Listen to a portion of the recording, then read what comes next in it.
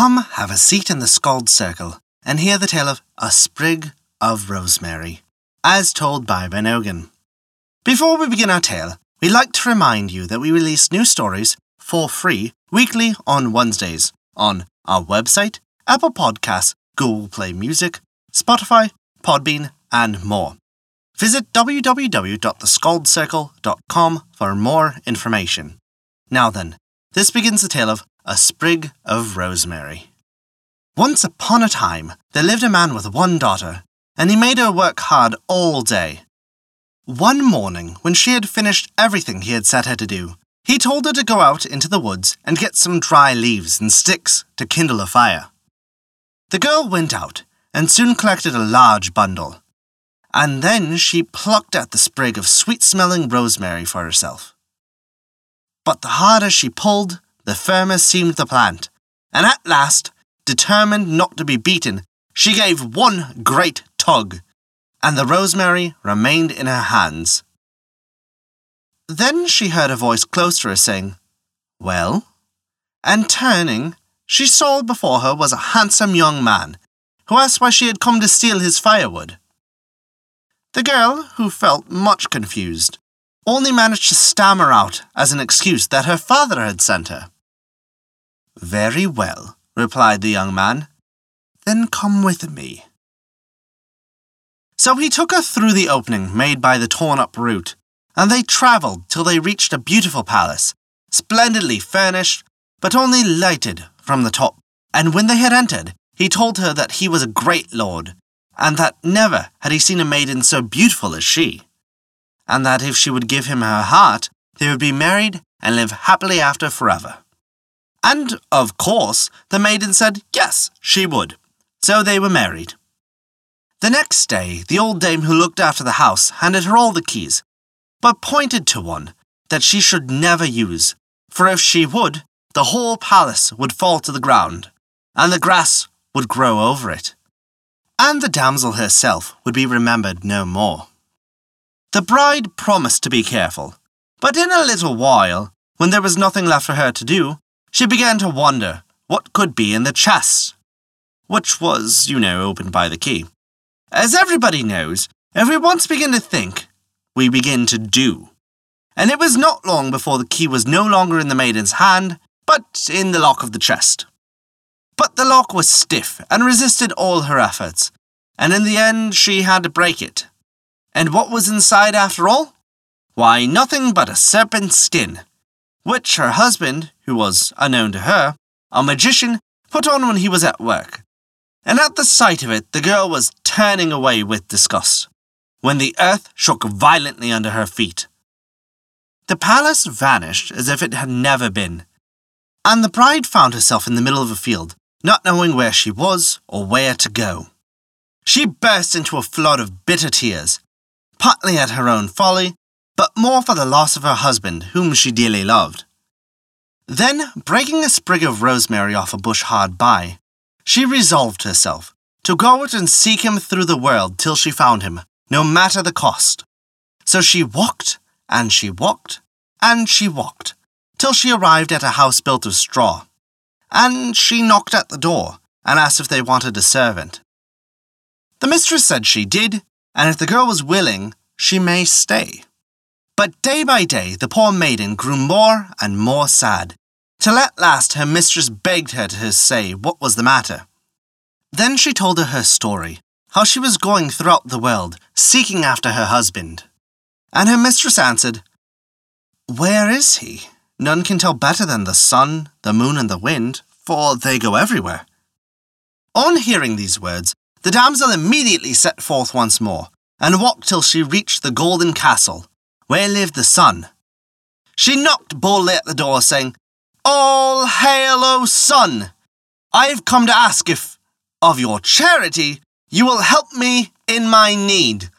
By my own fault have I fallen into these straits, and I am weary, for I seek my husband throughout the wide world."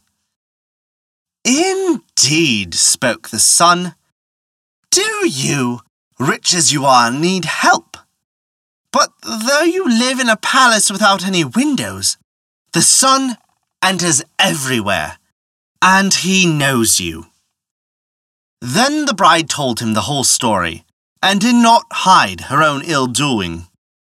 And the son listened, and was very sorry for her. And though he could not tell her where to go, he gave her a nut, and bid her open it in a time of great distress. The damsel thanked him with all of her heart, and departed, and walked, and walked, and walked, till she came to another castle, and knocked at the door, which was opened by an old woman. "All hail," said the girl. "I have come of your charity to ask for your help." "It is my mistress, the moon, you seek.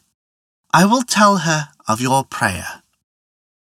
So the moon came out, and when she saw the maiden, she knew her again, for she had watched her sleeping in both the cottage and the palace, and she spoke to her and said, "Do you, rich as you are, need help?"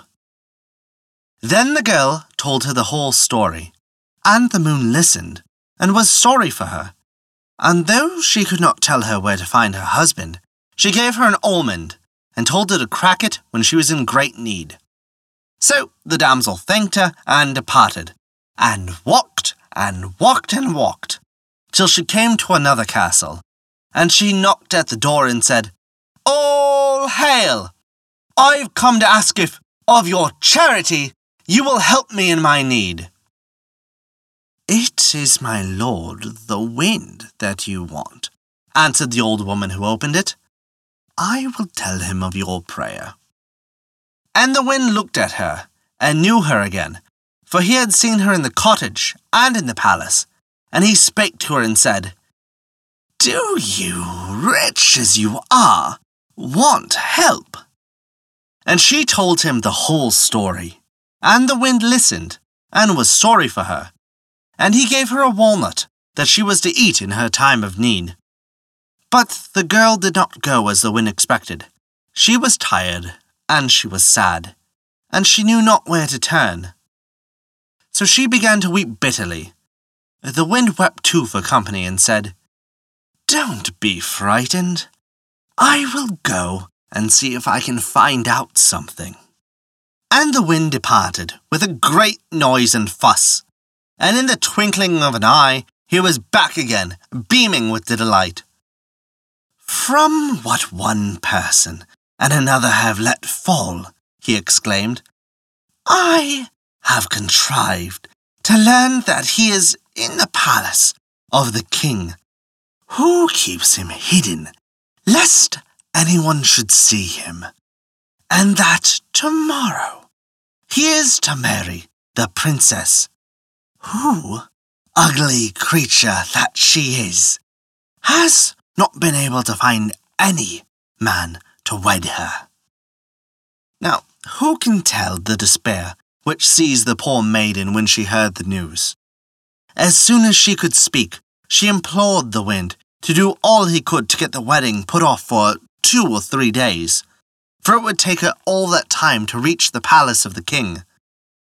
The wind gladly promised to do what he could, and as he travelled much faster than the maiden, he soon arrived at the palace, where he found 5 tailors working night and day at the wedding clothes of the princess. Down came the wind, right in the middle of their lace and satin and trimmings of pearl.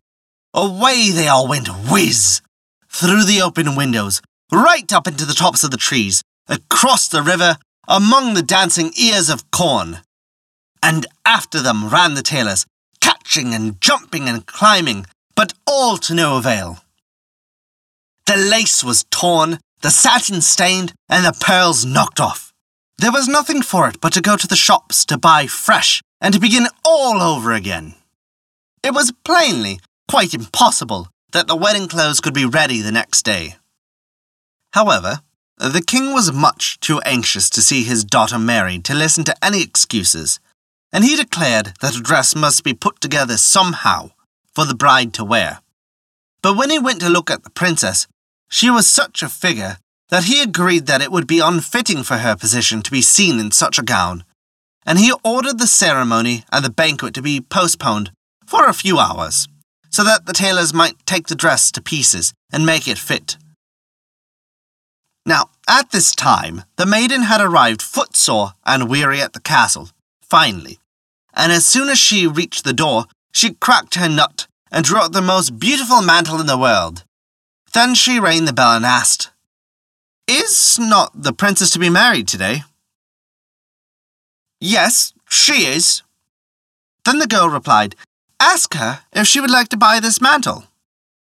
And when the princess saw the mantle, she was delighted, for her wedding mantle had been spoiled with all the other things, and it was too late to make another. So she told the maiden to ask what price she would, and it would be given. The maiden fixed a large sum, many pieces of gold, but the princess had set her heart on the mantle and gave it readily. Now, the maiden hid her gold in the pocket of her dress and turned away from the castle. The moment she was out of sight, she broke her almond and drew from it the most magnificent petticoats that were ever seen.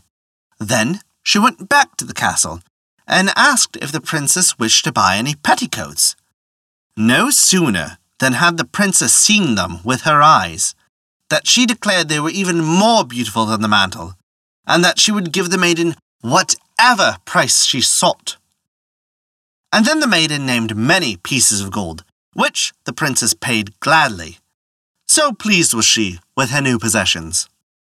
Then the girl went down the steps, where none could watch her, and cracked her walnut, and out came the most splendid court dress that any dressmaker had ever invented, and, carrying it in her arms carefully, she knocked at the door and asked if the princess wished to buy a court dress. When the message was delivered to the princess, she sprang to her feet in delight, for she had been thinking that, after all, it was not much use to have a lovely mantle and elegant petticoats if she had no dress, and she knew the tailors would never be ready in time. So she sent away at once to say that she would buy the dress, and what sum did the maiden want for it? This time, the maiden answered that the price of the dress was permission to see the bridegroom. The princess was not at all pleased when she heard the maiden's reply, but as she could not do without the dress, she was forced to give in, and contented herself with thinking that, after all, it didn't matter.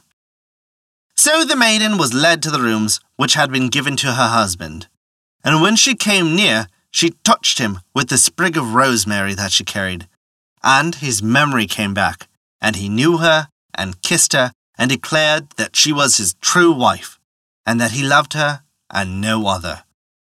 Then they went back to the maiden's home and grew to be very old, and lived happily all the days of their life.